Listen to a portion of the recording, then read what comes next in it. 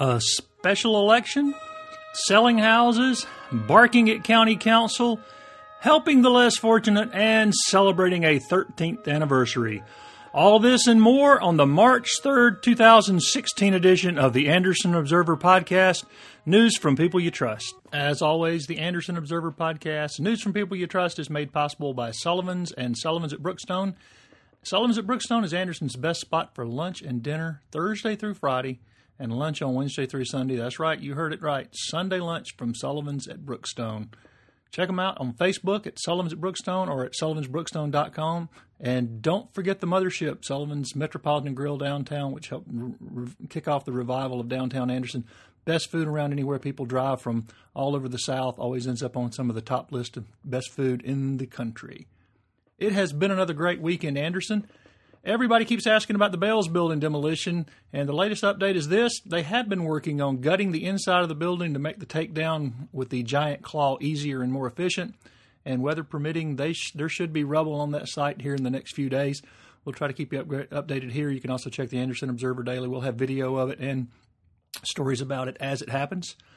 Among the things on today's show, the revival of the housing market in Anderson, story on the Anderson Free Clinic, a room full of folks at County Council Tuesday night barking at the County Council members, and the Cancer Association of Anderson's 13th anniversary.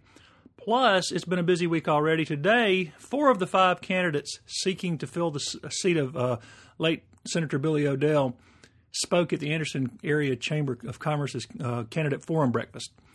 Representative Mike Gambrill, Greenwood City Attorney Tripp Padgett, retired City of Anderson Neighborhood and Transportation Director Willie Day, and Williamston City Council member and local businessman Rocky Burgess told folks at the event why they chose to run and what they hope to accomplish. Mark Powell, who is a 5th person who's seeking to get that seat, was out of town and could not make the forum. But the forum presented 4 questions to the group, one on road funding, one on Medicaid expansion, water resources, and taxation of second homes. There was some general agreement on potential gas tax for road funding, although the group did have some differences on the particulars. 3 of the 4 opposed Medicaid expansion, fearing more federal mandates down the road, and Willie Day said he favored looking into it and at least seeing if there was a possibility there to help those who are less fortunate and can't have fallen in the gaps on the health care. They all seem pretty keen on the water quality issues here and what a great resource Lake Hartwell and, of course, Lake Greenwood further down, which is part of this district. South Carolina Senate District 4 covers the southeastern part of Anderson County and parts of Greenwood County down through there. But they wanted to all balance protecting our water with reasonable regulations, things you hear a lot. However, they did say they wanted to make sure no runoff. Nothing would really spoil these things. In fact, Representative Gambrill said it was our greatest resource here, Hartwell Lake, and said every international headquarters in the world should be located here.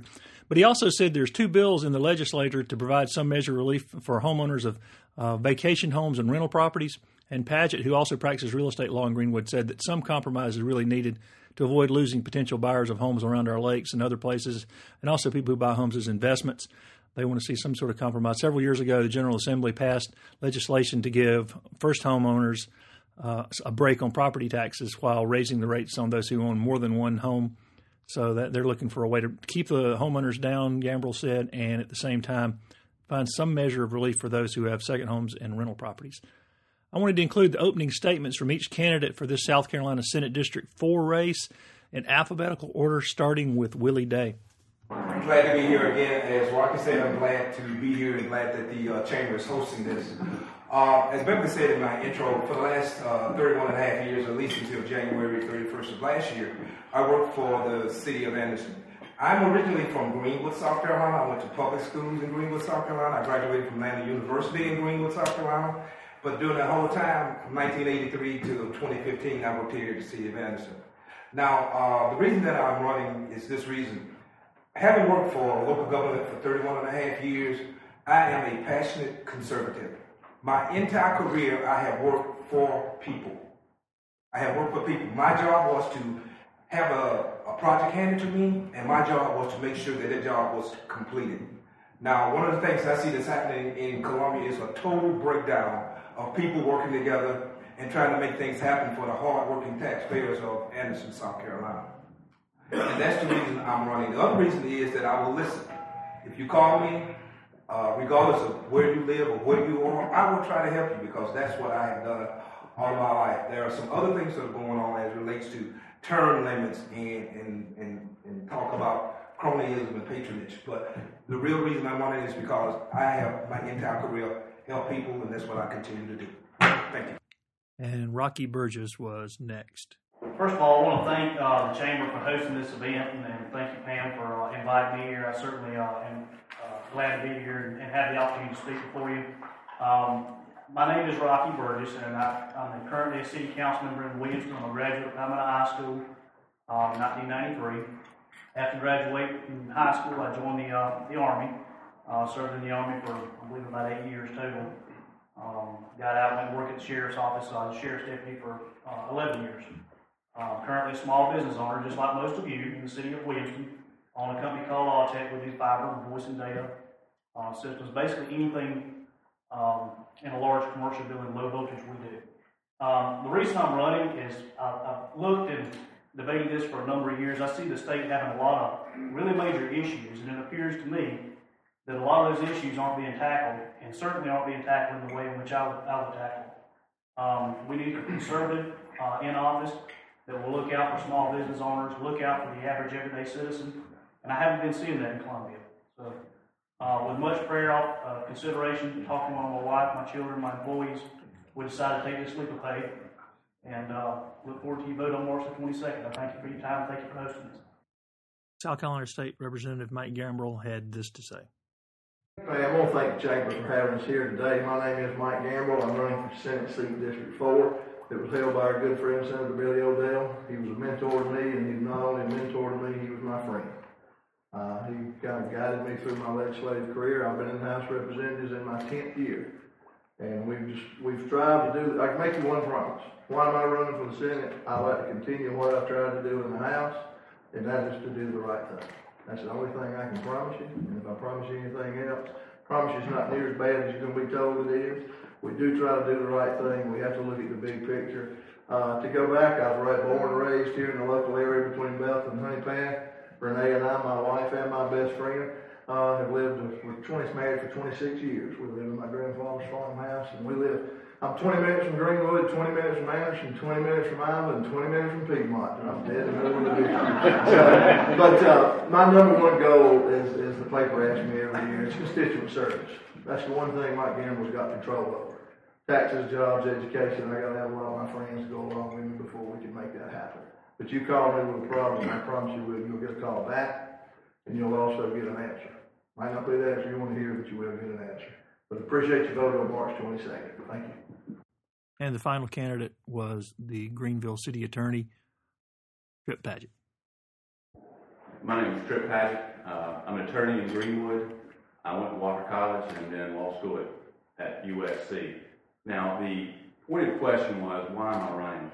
I chose to run because I did not think I could legitimately complain about anything in South Carolina if I wasn't willing to step forward and to try to make a positive difference. I'm not really sure government's broken. What I'm sure about is there's a disconnect between people and government. There are 4 people here today running. We have 5. We should have 25. More people need to be involved in government, whether you're running or whether you're voting. If I can get to Columbia, I can make a positive difference by contributing to the conversation. That's why I'm running. Thank you. If only our national politicians could learn the civility of these guys. They were really interested in the issues. They're interested in answering questions. They stuck around and talked to the folks afterwards, and they seemed to have a lot of notes and some pretty clear understanding of what they wanted to do. So don't forget, March 22nd, if you're in the district, you can vote for South Carolina Senate District 4. It's March 22nd, and that person will take the seat from the late, great Senator Billy O'Dell, who passed away not too long ago. This morning was also a big day downtown where the Scoop Some Soup for Lunch fundraiser for Clean Start. If you don't know about Clean Start, it's a hygiene and resource center for those in need in Anderson. People can go there and get laundry done, get showers. More than 120 people each week go by there and get those things done. They can do those when they have jobs. They help them with job referrals and referrals to other services, and it really makes a big difference when somebody can get clean and get clean clothes on. Sometimes they head on up to the emergency soup kitchen and get lunch, and it's wonderful to see those folks come through. This fundraiser is held once each year. It's a big fundraiser for them. If you missed it and still want to help out with what they're doing at Clean Start, there's more information can be found at their Facebook page. Just look at Clean Start Anderson, and you'll be able to find that. There are a lot of other things going on in upcoming events, and I'll talk about those a little bit later in the podcast. But this week, I wanted to get an update on the Anderson housing market here as we're getting well into 2016. A lot of people are talking about it bouncing back. We want to look at how things have recovered since the crash of 2008. I know I was working with a builder, my dad then, and we really saw the bubble burst, and it really hasn't recovered. A lot of people got out of the market then. I talked to Craig Chapelier of Chapelier & Associates, their Keller Williams firm. I have known Craig a long time. In fact, he once worked with my dad in business years ago, and he still thinks a lot of my dad, and so do I. But he was also recently honored with a national award from Keller Williams for his work here as the top seller here in Western Carolina, upstate South Carolina. And I also had a chance to talk with Craig about one other thing while I had him. Couldn't let him get away without not talking about this when he was in the room, and that's the Anderson Free Clinic, which is another one of those great organizations a lot of people don't know about, and Craig's been a volunteer there for some time, does a lot of work with them and helps them raise funds. But here's what Craig had to say about real estate and then what we had said when we talked about the free clinic. I'm talking to Craig Chapelier with Keller Williams, that's correct? That's right, yeah. And you just won like the Oscar for what did you win? You just won something. We had a great 2015.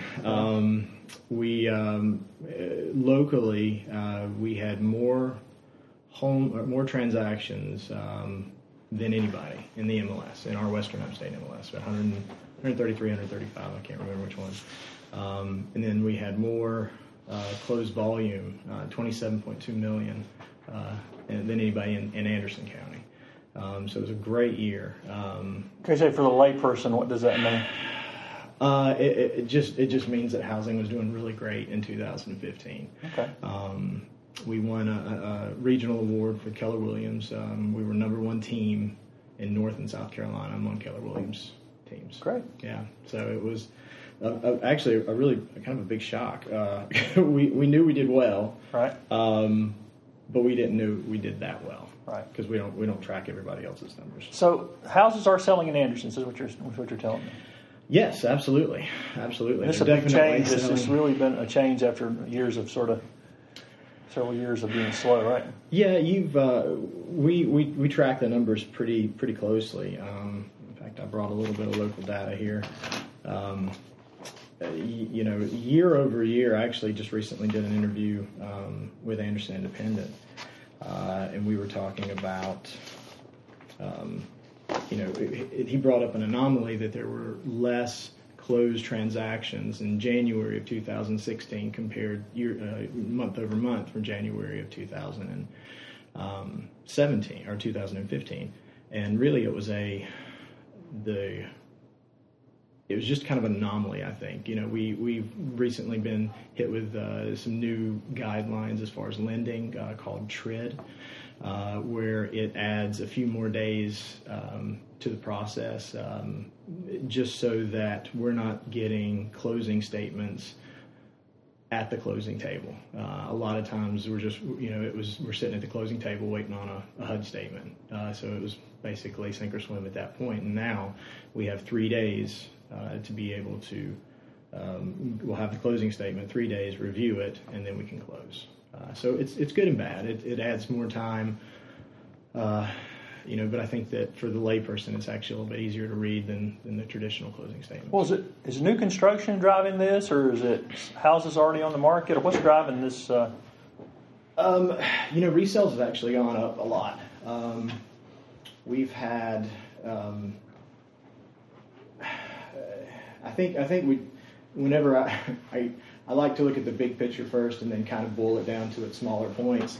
So if you're looking at the big picture, it's basically boiling down to basic economics of supply and demand.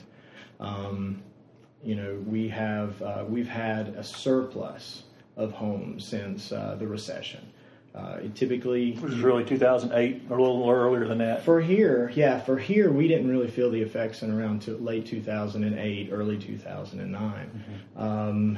Other markets, it started as early as 2005. But they had tremendous tremendous growth. I mean, it was a bubble that everybody expected to pop in bigger areas, but maybe didn't realize that it was actually going to go ahead and affect everybody until all of those foreclosures from the subprime market, 28 million bad loans. We had to get rid of that inventory first. So we've now gotten out of a lot of those foreclosures, which allows homeowners to actually resell at a price that they're. I think it's important to remind everybody that builders and realtors were not to blame for the problem.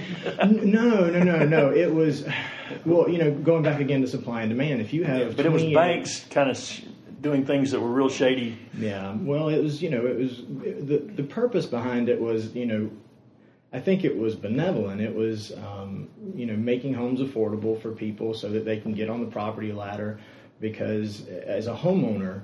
Homeowners, their net worth at retirement is around $250,000 net worth, whereas a renter who rents at the same retirement age is worth, I think, around $10,000 or $15,000. It's basically a forced savings account is what buying a home is. Plus, it gets you on the appreciation. So when you had all those bad loans, but you and I could go today and probably, talking to enough friends and family, and make a down payment on a Bentley, but we couldn't keep the payments going. Well, exactly. You know up front, the guy selling it to me probably knows that. He looks at my financials. And there were so many weird loans back then. You had interest-only loans. You had ARMs were incredibly popular because, I could buy a $400,000 house for a mortgage payment of a $250,000 house because it's interest only or because it's an ARM at a lower interest rate.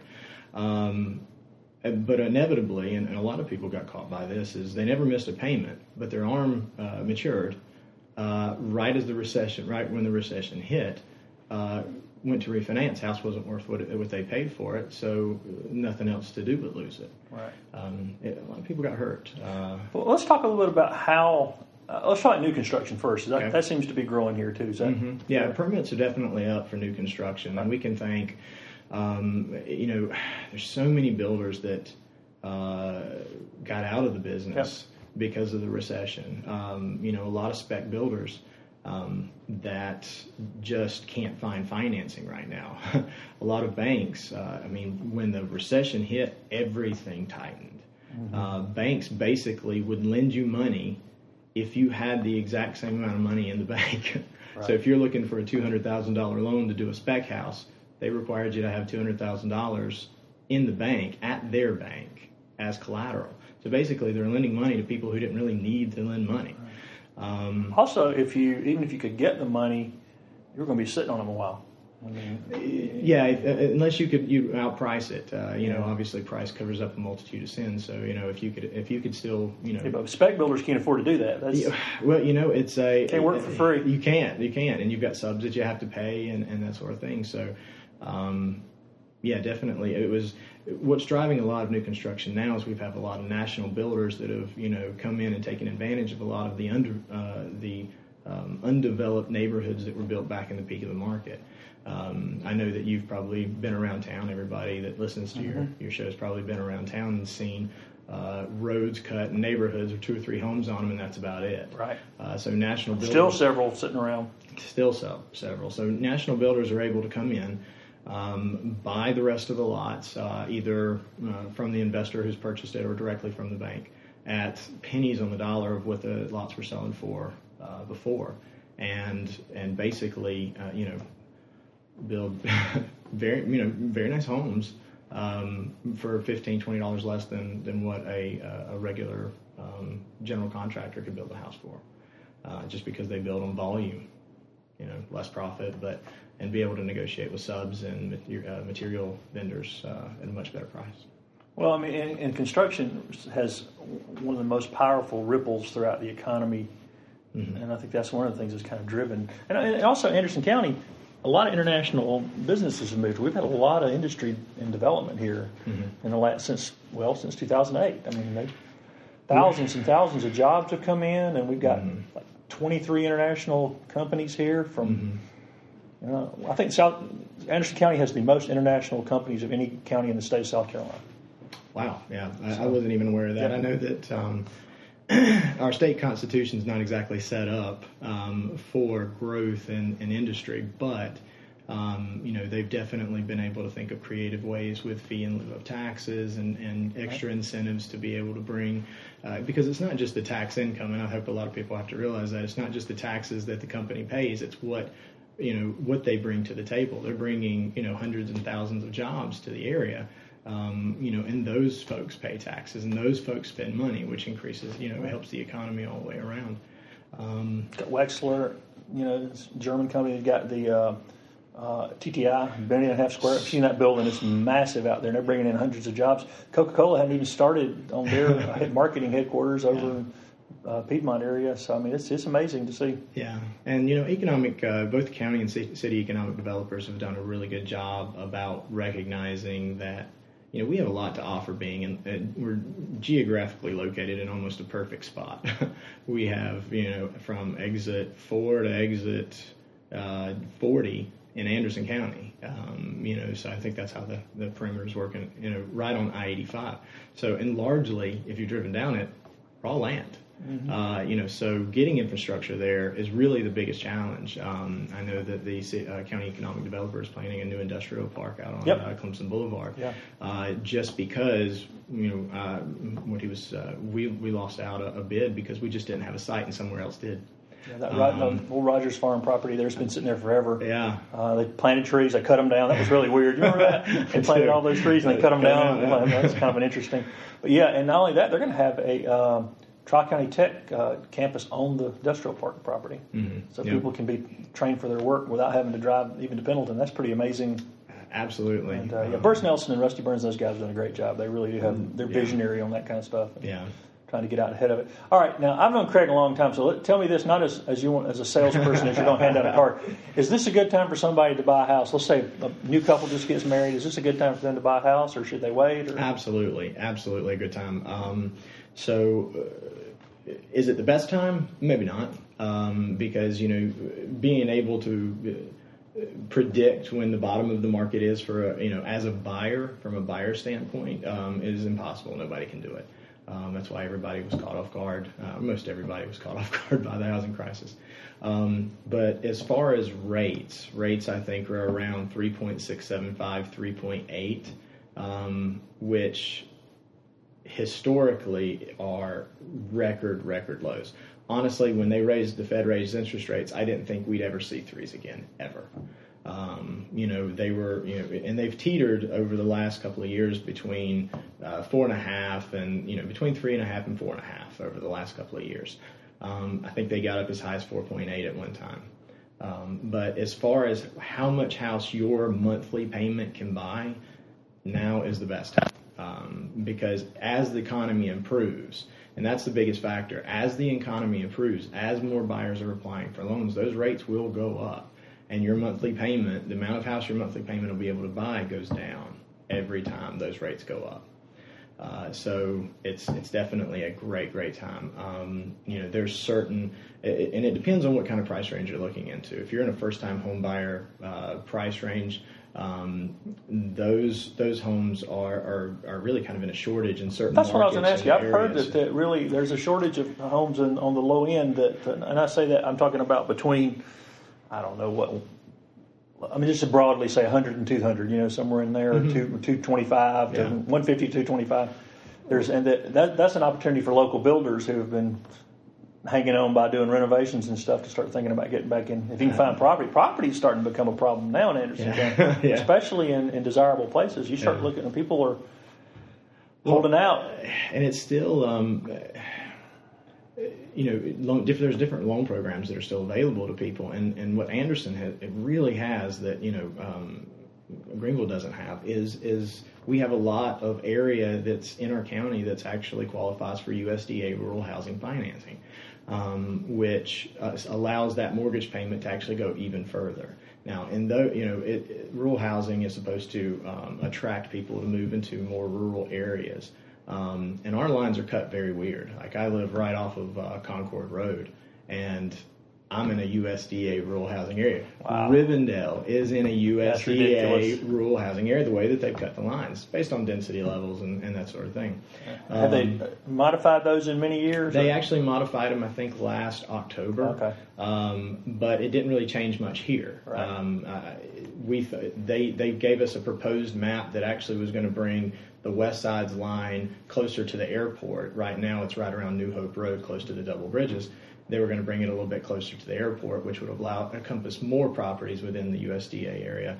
And now, but they left it the same. So, But I mean, Anderson's grown, particularly the area you're talking about, has really grown so much that it eventually it's going to become a problem for the premium land. The other problem, and I know you've got to be careful what you say about this, but the downside of these national builders coming in, some of them are not building quality housing.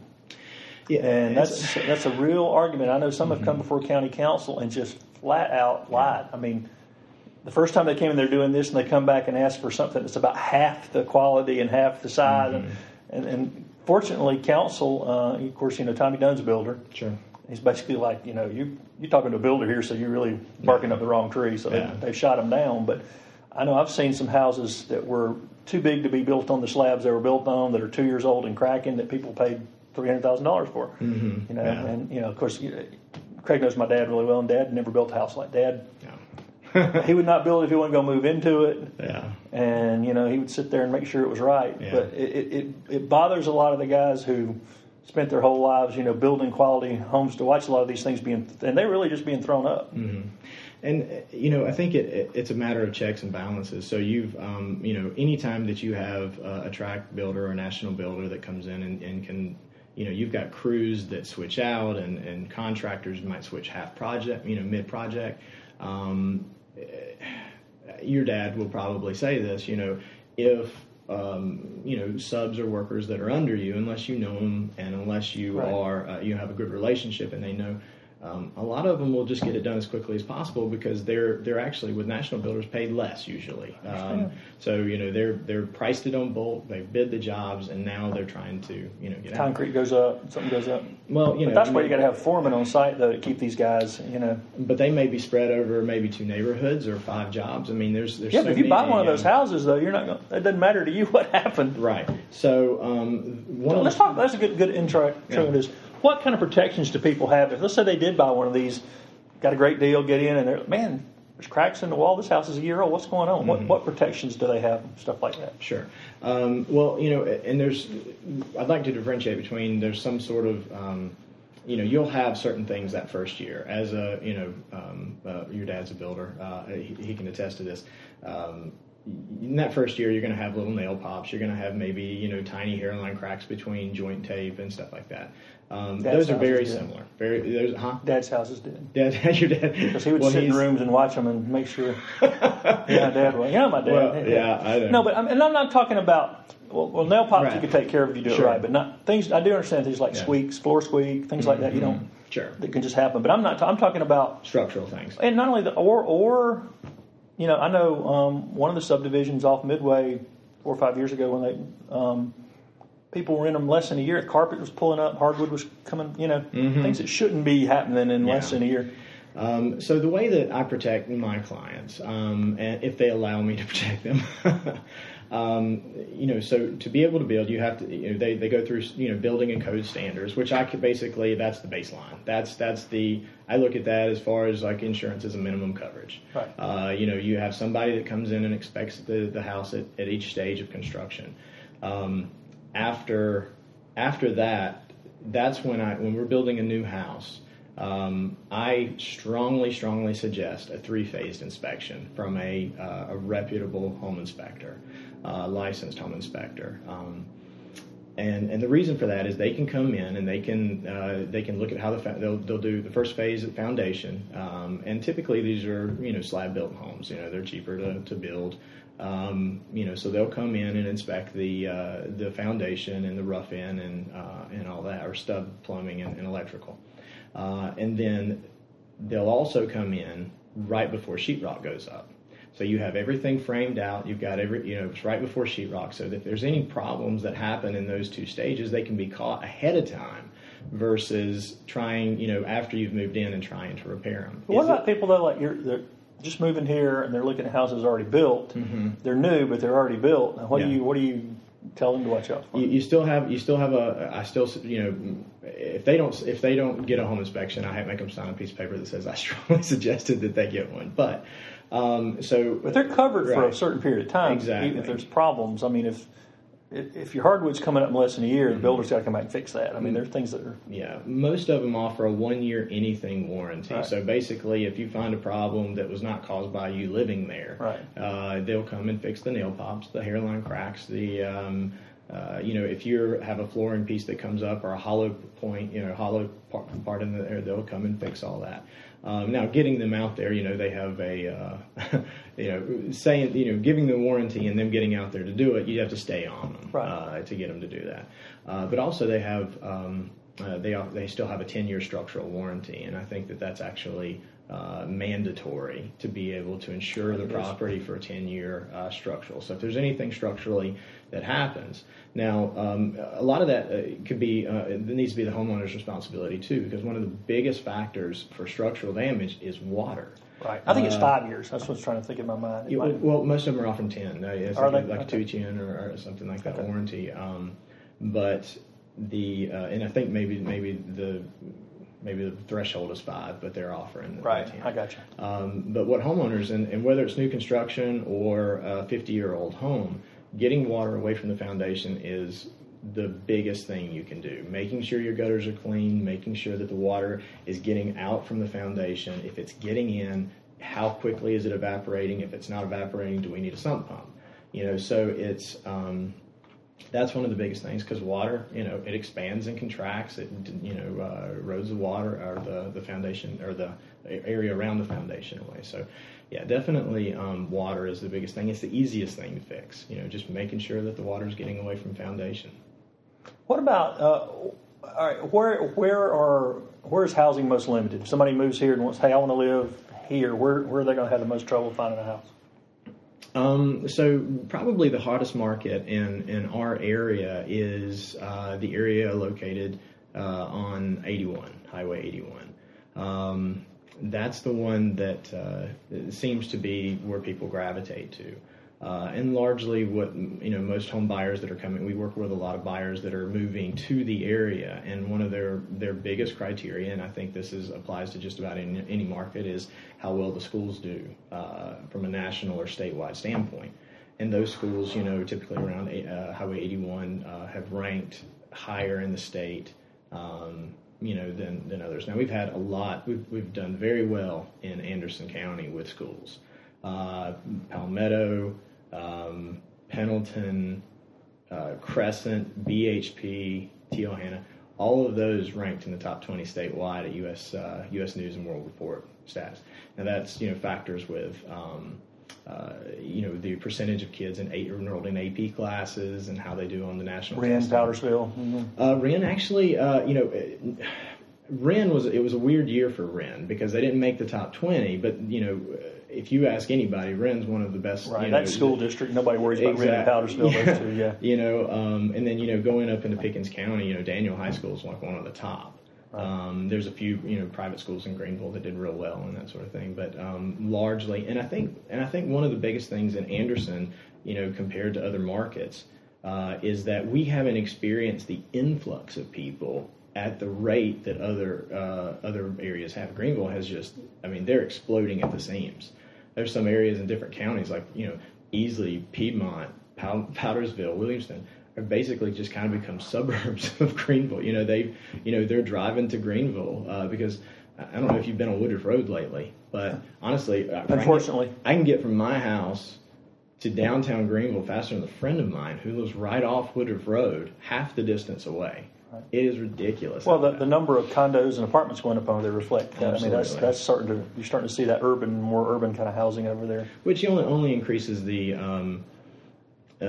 economy, in downtown Greenville. All right, let's flip the other side. Best, if you want a big house, you don't care where in the county you live, where's the best? Well, let me think about that. So, how are we dividing this? Are we doing this on just single family, or are we doing? Let's say you've got 4 kids and you want a big house and you don't care where in the county you live. And Where price you're gonna is price is no factor. Just where you get the best bang for your buck. That's my point. Well, I mean, unfortunately, not unfortunately. I mean, I think that they offer a very good product. I mean, the best bang for your buck is going to be with a national builder.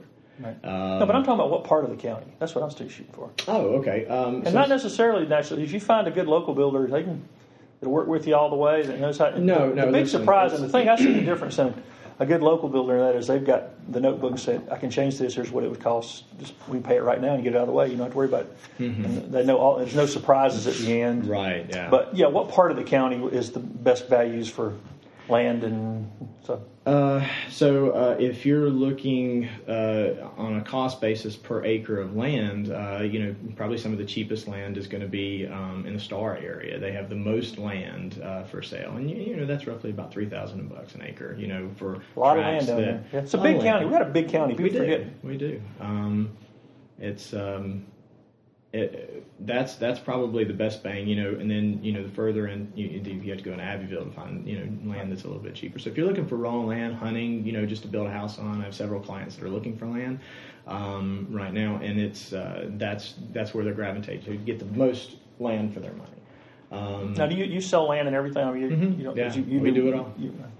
You don't focus in any particular, just whatever somebody else No, we there was a big push for focus back in 2002 to 2005, 2006 to be able to specialize. We specialize in real estate. You had a lot of people who quote unquote specialized in lake or land or that sort of thing. Right. What happened is when those markets dried up, what do you have? We specialize in real estate. I had a buyer or a seller call me the other day, and they found us online and said, hey, we've looked at your Zillow reviews. You've got so many, you're top in your county. She was talking about listing her home. She said, and this is the first time this ever happened. She said, to me anyway, I'm thinking it probably happened to Ayla. She said, now I don't have a $200,000 house. Will you still work with me? And I said, I'll put it to you this way. I said, we're willing to work with anybody who's willing to work with us. If you just mentioned you work with your wife. We do. Yep. She's the rock star. I'm actually wondering why I'm here. She's definitely an impressive woman. And she's been doing real estate a long time too, right? Tell her who your wife is, so people. My wife's Ayla Chapelier. She's had her license since she was 18. She got it while still in college, right? And then kind of used it as a vehicle while she was in college, just to be able to work and make a good living while in college. As she wanted to work. It was more free than a typical 9-to-5 job. But quickly found that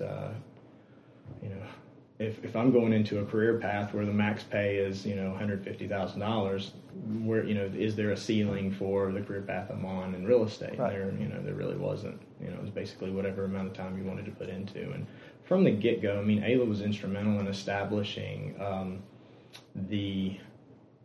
our reputation. She was always a very honest, never put a closing above her own reputation, which was great. And that's how we've continued our business. Is not the way that we run our business is a relationship is more important to us than a commission. Well, y'all are local. We are. Family's here. People know you We're here. Highly invested. People know your mom and daddy and all that stuff. Absolutely. I grew up. That can make a difference. It does, and especially in Anderson, where you go into a grocery store and you run into 15 people that you either sold a house to, or know from church, or know your mom and daddy. Kids blow, know mom and dad. God, I don't want that getting back to mom and dad. Mm-hmm. Reputation. Our reputation is paramount in our business, and I think that's any service industry. You have to have a good reputation, or else they'll go somewhere else. What role has social media played in the way y'all have changed the way you do business?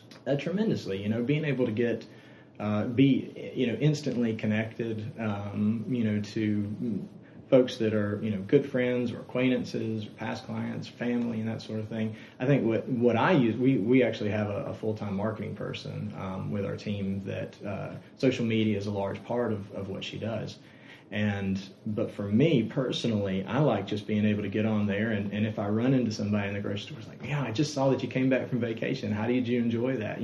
There's not that, you can stay connected to people and be part of their life and enjoy what they're going through without having to constantly be in touch. It's not, there's no awkward silences. Right.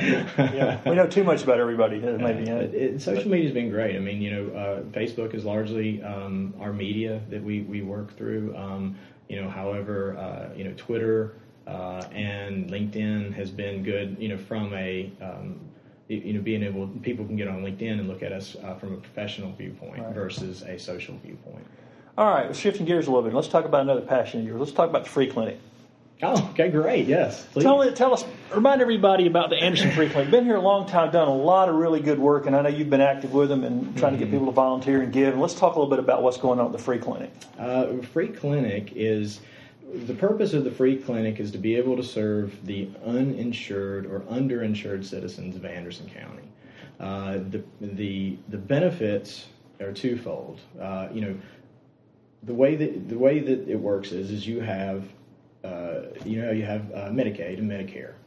Now, one of them serves mothers and children, and one of them serves elderly up to a certain age. And then in that middle, between those two, are the folks that have personal insurance. And the ones that don't have personal insurance are just basically.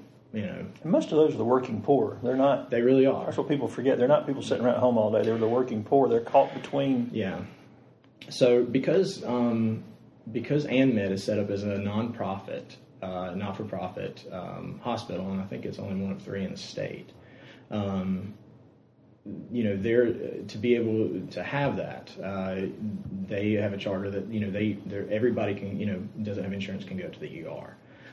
What the Free Clinic does is takes 1,500 people that we serve on a regular basis out of that ER. So I know I recently saw someone having to wait hours and hours in the ER. Imagine if those 1,500 people were in the system and had to go. And obviously I really won't talk politics or anything, but Medicaid expansion would have taken care of a lot of those. Yeah, South Carolina was backwards on that one again. We opted out of it, the states, and we're paying for other states to expand it. It's still coming out of our taxpayers' pockets. Yeah, I will talk politics. It's still coming out of the pockets of the taxpayers of South Carolina, so Kentucky can expand Medicaid. And so the government will pay 100% through 2020 and then 90% after that. Mm-hmm. And we're going to pay 100% of what we got because we've got some sort of ideology that doesn't realize that there's a lot of working poor. The Free Clinic is volunteer doctors and dentists. Correct.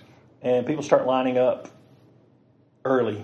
Well, we go largely on appointments. Right. So, but I still see lines everywhere. You do. You'll see a line. I mean, somebody that's desperate is not going to get there and try to get help. There's a lot of pitiful stories. One of the... I suffer from, extreme empathy, I think, a lot of times, It's called having a good heart. Well, it's, my aunt, Sandra, she's worked at the Free Clinic for, I think, 18 years. One of the longest running employees and just absolutely vital to our organization. And we just appreciate all the employees and volunteers that come. I hope that they, know how appreciated they are. But she told us. A lot of doctors here. I'm sorry, I'm interrupting you. A lot of doctors and dentists here give their time to do that. Could always use more, but there are a lot of folks who. We have an absolute amazing staff of doctors and dentists and folks that give their time. These are folks that don't need to do this. It'd be easier to go home and not. It would be. In fact, it's easier just to not think about it. It's easier because. It's not like you see this. If it's out of sight, it's out of mind. It's not like you see it on a daily basis in most of our everyday life. We, largely, I think, our county employment rate is actually really good. I mean, it's very close to our beating national average. It did. Last week it did, yeah. Yeah, last month so, so we're actually doing really well. So most of the folks, you don't see the poor. You don't, and you might see somebody walking, down the street or, panhandling at a corner or something like that. But that's usually the extent of it. You don't actually see the folks that, are living paycheck to paycheck or, They're working. They're not panhandling. They're going to work. They're going to work. Right. And they're frustrated. I was talking to somebody the other day, was saying people have missed the frustration of a young couple who, got high school diplomas. That's probably the level of education they're going to rise to, and working full-time jobs and can't pay their power bill, and they're frustrated when people call them, leeches and looking for welfare and stuff. And, until the recent pay raises, our county deputies, almost all of them were eligible for food stamps. I mean, there's a lot of people that need it, and when you get to the health care thing, some of the things they do, I think that's impressive at the free clinic is, and this is not emergency room stuff that I think is really kind of cool, is maintenance of people with diabetes and other chronic things that they're never going to get help going to the emergency room. But y'all get to know them, you know who they are, you can make sure they're getting their medications and taken care of. I think that's pretty impressive because that's more than triage, it's long term. And I know there's a few doctors in here town, and I'm not going to mention any names, and because they say that they get in trouble, but they see people for free off the clock. There's a lot of good-hearted folks trying to help that situation that don't want the publicity and that people wouldn't be getting help otherwise. But the free clinic's been going on a long time. Yeah, we just celebrated 30 years last year. Yeah. And it's a real special thing in this community. Yeah. A lot of volunteers. How long have you been volunteering with, Craig? I started off in the pharmacy about 3 years ago. Okay. I was pre-pharmacy in college. And then, obviously switched my major. But, and then I worked in a pharmacy through, in high school and college as a pharmacy tech. Now, basically what I was utilized for was just basically handing out, medicine and cashiering. So, but it allowed me to be able to see everybody. It wasn't behind the counter counting pills and that sort of thing. I was, in front of everybody, seeing, how they are and everything. And, people, and I guess in a certain income level, maybe just not used to having just somebody smiling and ask them how their day is, and amazing how they come in, and within a couple of seconds, I might have joked with them and, they laughed. And that was one of the big motivators for me. But yeah, then I was invited to be part of the board last year and served on the board, and then this year on the executive board. So it's definitely a passion of mine in the free clinic, and that's why our fundraisers are so important. Is everybody can do something. Right. I think I recently posted a GoFundMe page, prior to the walk, and I challenged, all my friends to give $25. I have 2,000 and some odd friends on Facebook, and largely it'll be dismissed. I understand that, but if they really think can they about still it, give to that? Absolutely. Absolutely. It's on my Facebook page. Okay. So if you go to, just Craig Chapelier on Facebook, okay. If I'm not a friend of yours, friend me. I'm not picky. And then go there and you can give. It's, if you give, $25, you're more than welcome to come to the walk, at the, AnMed North Campus on the 19th at 10 a.m. And just walk with us and show the support for the community and the free clinic. That sounds good, yeah. And it is an extension. I mean, I know it's not and can't be by its very nature advertised, but it's just an extension of all the faith-based stuff that's going on in this community. Mm-hmm. I mean, it really is. I mean, because the demarcation that seems to really fall down in Christianity is whose side was God on. It was always the poor, the oppressed, the people who needed help, not absolutely. Absolutely. So, and that's why I said, what you do for the least of my brother, and you do to me. Right. Knowing that it's easy to overlook that sort of thing. And that's like I said, it's the only demarcation you find Jesus making between followers and non-followers. What they did, not what they believed. It's kind of interesting. Absolutely. I mean, and I think largely, I think it's that scripture in James. Faith without works is dead. Mm-hmm. It's. I was explaining. I have a 7-year-old boy, and we get a lot of our deep conversations at bedtime. Oh yeah. So I've always tried to teach him that love is not a feeling. Love is an action. Love is what you do. Faith is what you do.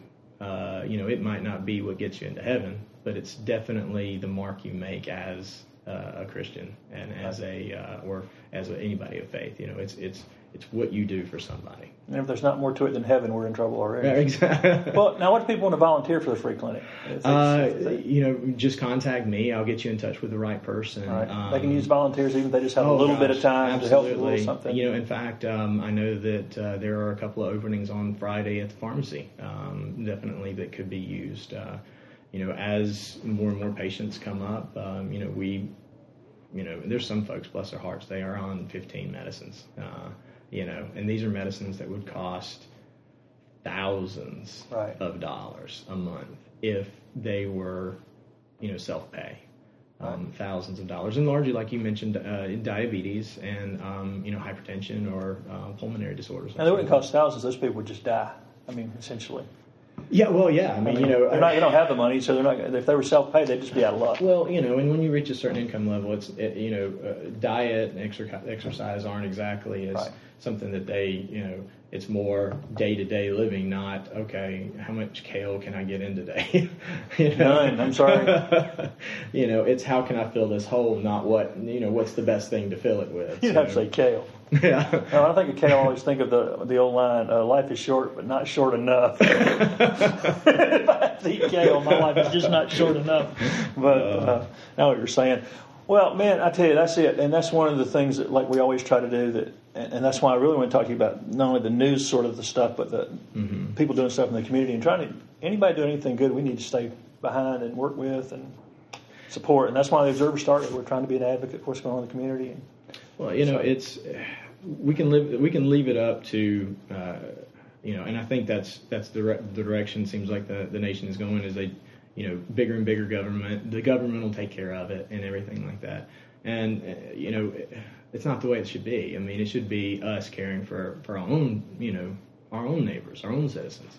And that's one of the missions of the Free Clinic. And then there's several other organizations out there that do exactly the same thing in helping the hurting and the poor and the sick and and all the clamor here we're recording this on Super Tuesday. I'm not hearing any discussion of that, of getting out, helping, doing things, and that's unfortunate that the focus is away from whichever side you're on. Ideologically, I'm not hearing very much about doing anything for the underclass, the working class, the poor, working poor, essentially. So that's unfortunate, and that's why people who are made aware of it are going to have to step up, because unfortunately, it's not on the radar of those who are what's in it for me kind of thing. But what they don't get, and you get this, Craig, is if you've ever done anything, you get so much more out of it than the people you're volunteering. People don't understand that. That's the economy that you.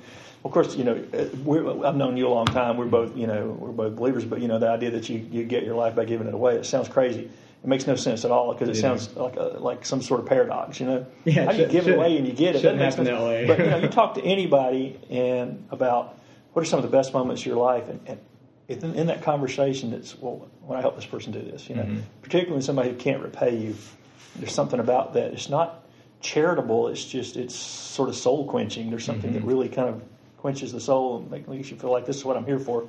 Well, I think we're wired that way. We are. If you're when you talk to kids, what do you want to be when you grow up? It's almost always a service job. It's a fireman. It's a police officer. It's somebody who helps somebody that's in trouble. It's only after we become cynical and jaded as adults that we lose that. Right. And if we. I think if we go back to that and just try it, you might not have the time, but you might have the money. Give the money. That's right. You might have the time and not the money. Give the time. Do something that would, and it not just benefits the community as a whole, but it benefits you. I had this discussion with somebody last night, and they were saying, "Well, I really want to do something big." I said, "You don't realize doing an hour a week is big. If you lose sight of that, Because that's where it comes, is in those things, whether it's the Anderson Free Clinic or Meals on Wheels or AIM or the Haven or wherever you want to give, they could use somebody an hour a week to give somebody a break while you sort or help them do something that's not, And I've, I think everybody wants, if they do it, they want to do it big. They want to, they want to make a big impact. Right. And it's, it's for two reasons. One, it might be for, just reasons of self-importance. They want the recognition.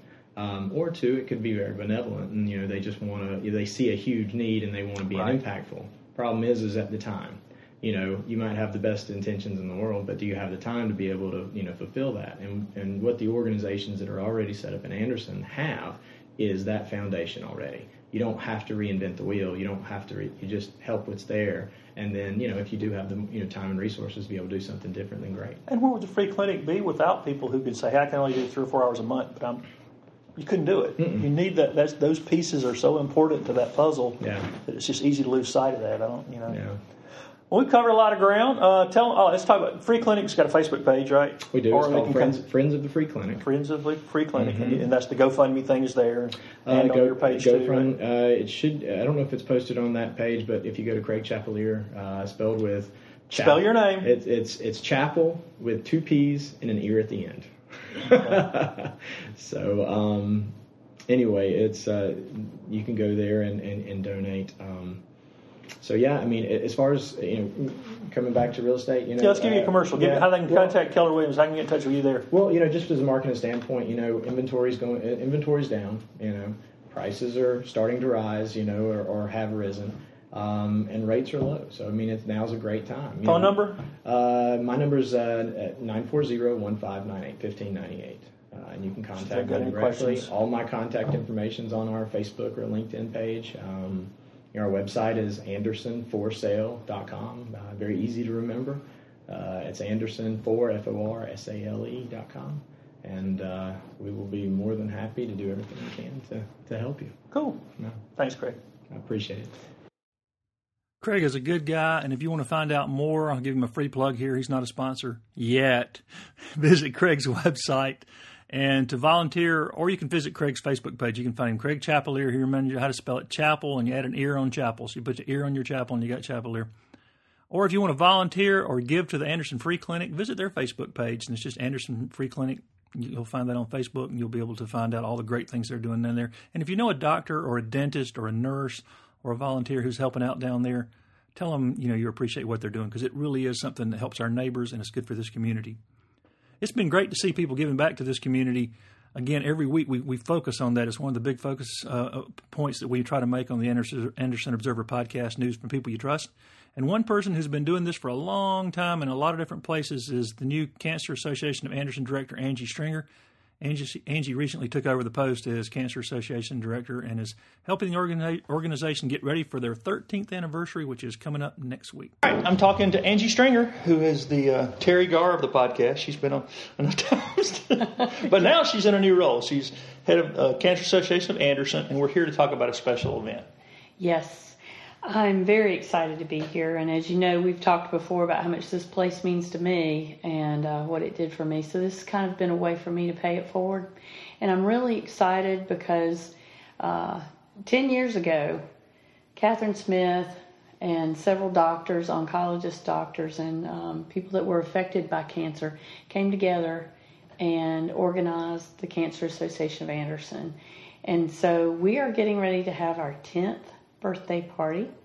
It will be March the 10th. So soon. How appropriate. So actually, wipe that out. It's the 19th, isn't it? No, it's the 10th, but I've been looking at 10. I'm thinking about, you know what I'm thinking about is our Vandenberg. So let's okay, you're about to celebrate an anniversary. Our 13th birthday for Cancer Association of Anderson. It was started in 2003, and we're real excited about it. We're going to have a 10 to 12 that day, a nice little birthday party with birthday cake, invite everybody to come out. We're trying to pump it up on social media and get it out to the media so everybody can announce it. We'd love to have you come in. If you've heard about the Cancer Association of Anderson but haven't had a chance to come check us out, come that day. It'll be an opportunity to meet some of our board members, to meet some of our volunteers, to see what we have here and the resources that are in place, and familiarize yourself, because you never know. Cancer touches so many people in our community and really everywhere. there's hardly anyone that hasn't been touched by either a family member or themselves dealing with cancer. So this is a good opportunity for people to come in, and we're going to open our doors. We're going to have a veranda sale. So tell them where the event is. It's at the Cancer Association of Anderson at 215 East Calhoun Street. We're real easy to find, block over from Main Street. So just come check us out. It's really nice. What time? 10 a.m. is when we'll start, and it'll be over about noon. That's right.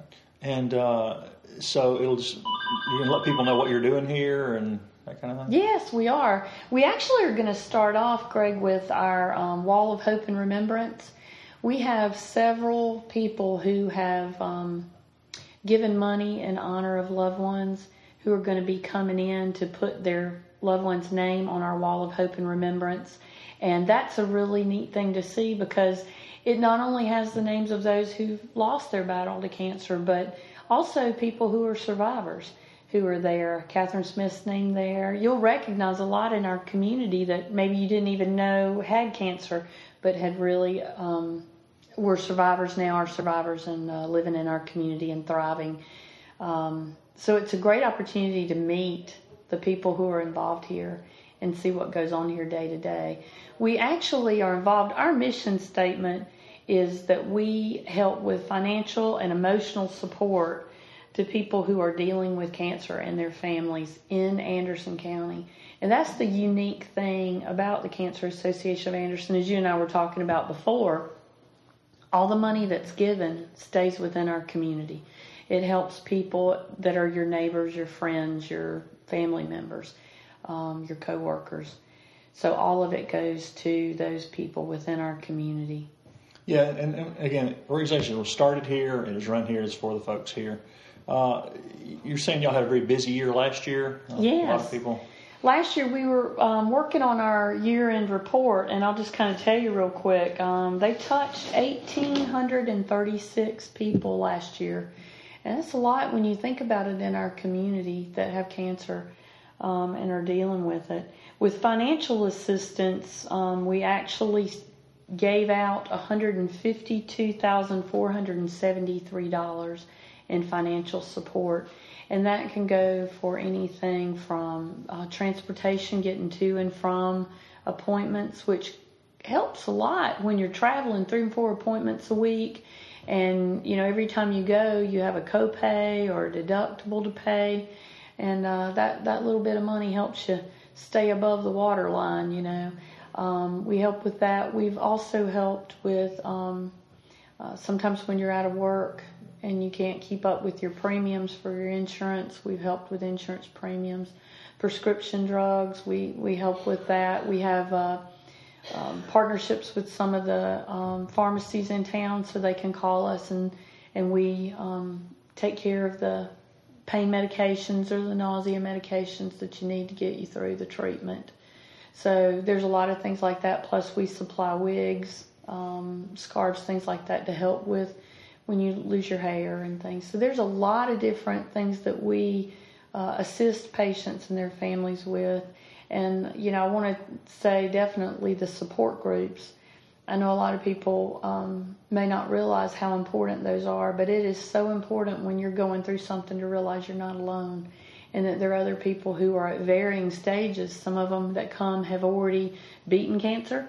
Some of them are going through cancer treatment. Some of them have family members that are going through, but it's a great opportunity. We have a lymphedema group that meets here for people who deal with lymphedema.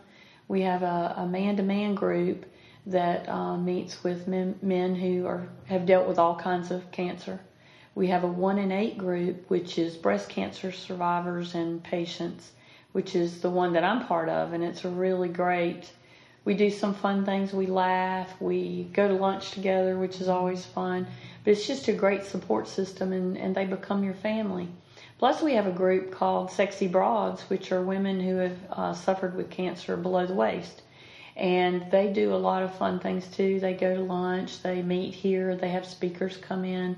So it's just a great opportunity to widen your circle and have a family of people supporting you that understand where you are and where you've been, where you're going. Well, and I think one of the things, too, that it marks you guys is different is people who are going through this spend most of their time in clinical situations. Yes. And this is not like that. I mean, this is a place where they can kind of exhale a little bit. There aren't stethoscopes and MRIs and needles everywhere, and they're not filling out 40 paperwork clipboard things. It's where people who have it's based on, like I said, the support group idea. People who've suffered from this, helping people who are suffering from it now, and I think that has always been. When you talk to people who received help here, I think they were a little surprised that it's a house. This is not a medical clinic. There aren't any gurneys and stretchers and stuff. It's just people that are kind and like you're talking about the wigs and stuff. From talking to you and Catherine in the past, that apparently is for a lot of people a lot of fun to get in there and just try on wigs. In a place where it's safe and people understand and all that. Yeah, we're very proud to have this. I mean, this is an older home. It's over 100 years old, and it's big though. It is. It's big, but it's homey. As you walk through. You feel a sense of home here, and I think that's important. Like you said, it's not the sterile, hospital type environment. And I have to give kudos to the Malik family. I mean, they are wonderful to us, and this is their home, or one of their properties, and we're very grateful to them for that. How can the community support what y'all do here? Financially, one thing. They can give where? They can find it on Facebook? They can find us on Facebook, Cancer Association of Anderson. We also have a website that you can give through. It's cancerassociationanderson.org. You can call here. We can take money over the phone. We can take checks. We always take cash. That's great, and that helps us. That goes directly to patient assistance. We also have fundraiser events that are a blast. I mean, we just finished this past Saturday our Girlfriend's Tea, which if you've never been to one, it's definitely worth it. People come in and they get tables, and you decorate your table with a theme, and we vote on that. We have an auctioneer. Jimmy Johnson came in and was our auctioneer for us. He was fabulous. We had Jan Smith and Lynn Caldwell. Jan Burns and Lynn Caldwell give their comedy routine on them going through cancer. Lynn was a caretaker. She was her sister, and they shared their fun times and how they found the silver lining, which was a lot of fun. So it was a great opportunity to come out, and we're still having money trickle in, so hopefully we'll have the totals of that soon, but it was a great event. We have that. We have in September 24th, we'll have our Concert of Hope and Remembrance, which is at Boulevard Baptist Church. Grateful to Boulevard. They're always so good to us. We practice there and put on our event there, and that's our largest fundraiser of the year, so that'll be coming up. We have other things, too, that you can get involved in. One way that's really simple, everybody shops on Amazon pretty much. You can go to smile.amazon.com and you can sign up. We're in the list of charities that you can choose, the Cancer Association of Anderson. And we get 0.5% of everything you spend. But it's the easiest money we can make. If you're going to buy your stuff from there, your Christmas presents, your birthday presents, sign up and support us. And we get proceeds from that, which is a big deal. What if somebody wants to volunteer? We'll get to volunteer in a minute. If they want to donate, wigs or, hey, I want to leave you some property in my will. Y'all got people to take care of all that. Yes, we do. If somebody has, right now, we were just talking about if somebody has a fairly last 5 years kind of Macintosh, Angie could use that. Of course, anybody can. People that replace their computer. There are people who just replace them every 2 or 3 years, and they just let the old one sit in the closet. Yeah. So instead of just, give it to Cancer Association. That's right. Well, and I am a Mac person, and it's easy to do flyers and brochures and graphic design on Macs. So anything like that would be, we'd be very grateful for. Also, we need things like if you've got some very nice furniture, we want to present a homey atmosphere to people. So if you've got one of the things that we could really use is like a board table. If you've got like a little conference table that we have regular board meetings here, and we have other events here. We could use that. Call us. Things like that we definitely can use. We do take wigs. That comes in handy. Ensure and Boost. We take those to help, food supplement. What about volunteers? People Volunteers, yes, always. There's always something to do around here. We have a few volunteers that come in and they just keep the weeds out of the beds and sweep the front porch and make sure it's clean and nice. We have that. We have people that come in and help clean, empty our trash, help us keep the bathrooms clean. Because once you're here and you see, there's some days when it's nonstop. We get here, Lynn gets here, and there are people waiting. The phone rings all the time. So it can be very busy here. We have very few days like today when there's not a bustle coming in and out. And when you're taking care of clients, but things need to be done. Right. And getting ready for fundraisers. For our Girlfriends Tea, we had people coming in tagging items for the auctions and things like that. We always have that. And even if it's just a couple hours here and there, yes. Anybody that wants to come help a little bit. Yes, organizing, moving stuff around. At our birthday, we were just talking about our 13th birthday, which is going to be on March the 10th. 10 a.m. 10 a.m. We're going to also have a veranda sale. So we're going through stuff right now that we're not using. We hope to put it out on the veranda and have a veranda sale so that we can, take in some money from that. So that'll be really good. We'll need help with that if anybody wants to come out and volunteer and help with that day, serving cake that day for our birthday cake, anything like that. We also have opportunities to speak. If you're a good speaker and you like to get in front of people and you have contacts in the community, we'd love to have a speakers bureau to be able to go out that we can go through what we do here, get somebody inundated into our culture and what we do, and have people as representatives in the community, ambassadors to their businesses. That's very important. I think you'd be hard-pressed in our community to find a company or a business that hasn't had someone that's had cancer and battled it, to be able to say, hey, I know where you can get help. Right. And then in turn around and tell your company, hey, they help our employees. We need to help them. Right. I'll put a commercial out there. We have several organizations in the community that are here that we couldn't do what we do without them. Well, I was just going to say too that one of the things that Anderson is it's unusual to see the locally run charitable organizations cooperate the way we do here. Yes. I was talking to somebody in Greenville, and they were saying, "Oh no, man, it's so competitive over here. They'll cut your truck off, right. if they can get the stuff, And here, between you guys and AIM and Meals on Wheels and Foothills Alliance, and it's just the locally owned, locally run, the ones that were started here and are serving the people here. My experience in talking to all of them, I've never heard anybody say anything other than, hey, we'll do anything we can to help any of the other groups. Right.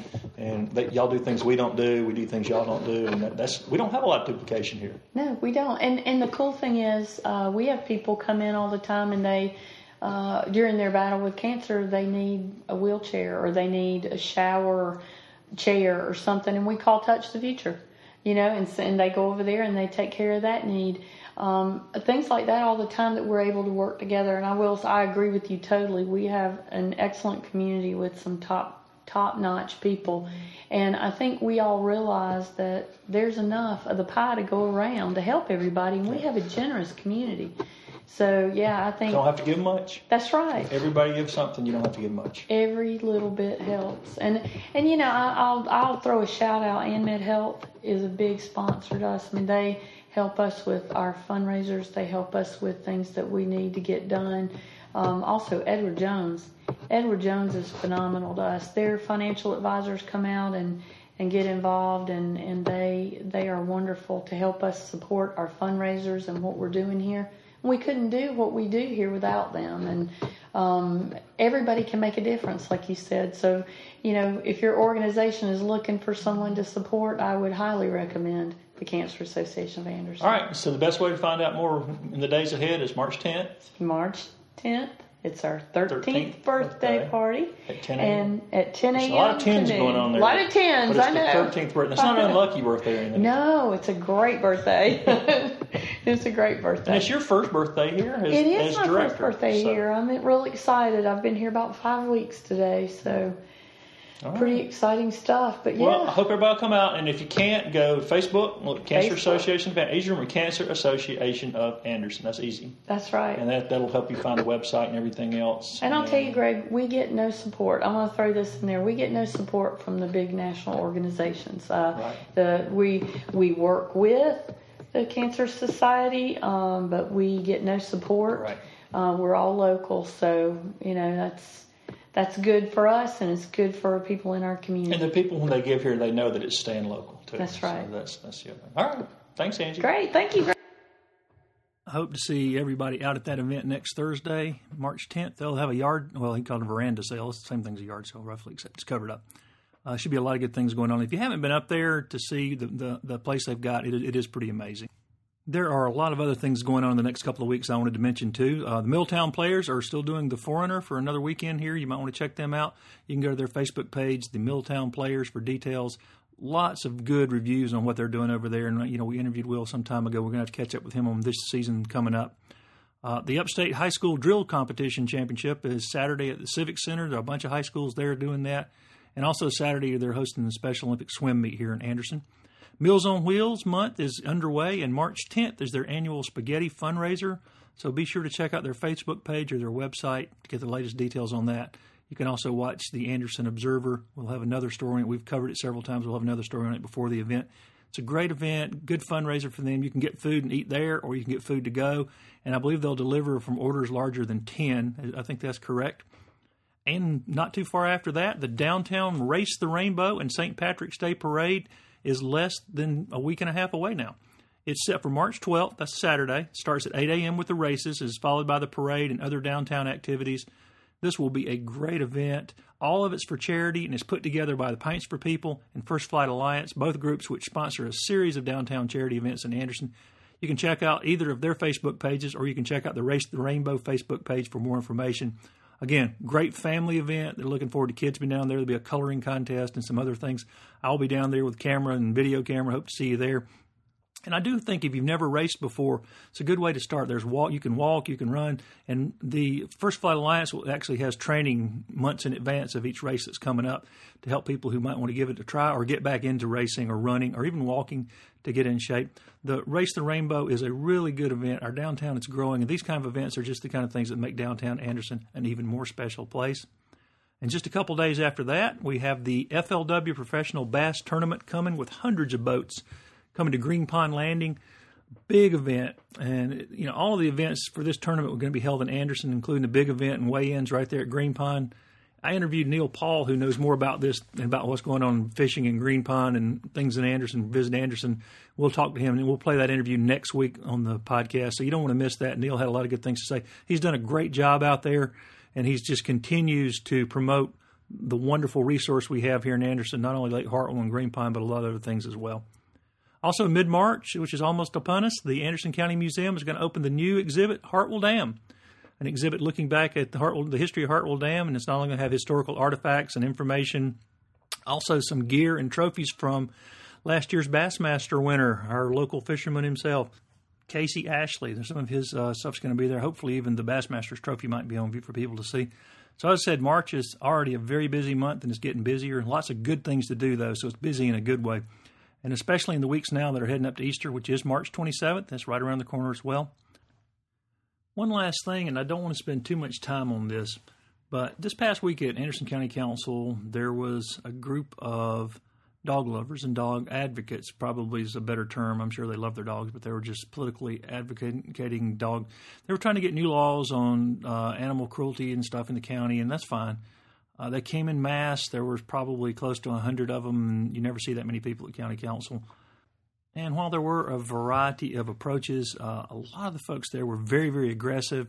And while they were calling for, like I said, new laws and new ways, they were very unkind and uncivil towards particularly Tom Allen, who has probably done more to push through legislation in this county to make us really one of the model counties in the state on taking care of dogs and strays and dogs that animal abuse. He's gotten, chains taken away from dogs, taken off dogs, and they did something about the puppy mills. And they've worked on it in stages. And like he said, it's very difficult because you get two very opposing sides on this, but the people where there were some cat calls and some other things, a lot of the folks were from out of state, and that's fine because I know we sent that. And one point that was very quietly made, but was kind of shouted down almost by Anderson County Council Chairman Tommy Dunn, was that no one would have even known about the Amara dog being shot and starved if it had not been for Rusty Burns and Paws and the folks really trying to take care of animals here and finding a rescue place for this dog. It's not like anybody's trying to hide anything. We don't have a ton of animal enforcement officers out there, and there are always going to be people who mistreat animals, and that's unfortunate. Doesn't mean we shouldn't try to stop it when we can. I want to mention one thing, and it's not an either-or, I understand that, but I was a little thoughtful when I saw this and saw this large group of people come in and leave very quickly after that one thing. County Council was once again an empty chamber after they left almost. There was about 8 of us there, I guess. I know when Foothills Alliance, that works with abused children and abused women, tries to get volunteers together or tries to get some kind of passion working towards that to try to help our kids who are abused, to get funding for it, to get new legislation and laws. It's been a very slow go. We finally are getting a few more domestic violence laws in place next summer in the state. And, of course, Anderson County, we interviewed last week, is taking the lead in this to try to get our laws in place before that. But I'd love to see the passion and the folks show up in those kind of large groups when we have those kind of issues. It's fine to love dogs. Dogs are not people. I love my dog. Dog is not a person. Dog is not a baby. And dog is a wonderful animal and deserves every humane effort and treatment it can get and he or she can get. And I hope they do. And I hope we do have the laws in place. And as Tom Allen, Anderson County Councilman Tom Allen said, they'll continue to tweak those laws to try to make it better and more humane for our animals. I hope people will approach it in a little more civil way and that they'll learn in the long run, as Dr. King said, you get more progress done and more better results by nonviolence and moving forward in a very civil and in a very pointed way without having the kind of shouting and histrionics that we had at County Council Tuesday night. Well, that's about it. We'll be back next week with another Anderson Observer podcast. News from people you trust. Hope you'll join us then. As I said, we'll have Neil Paul with us and some other special guests. Until then, get out and do something to make Anderson a better place.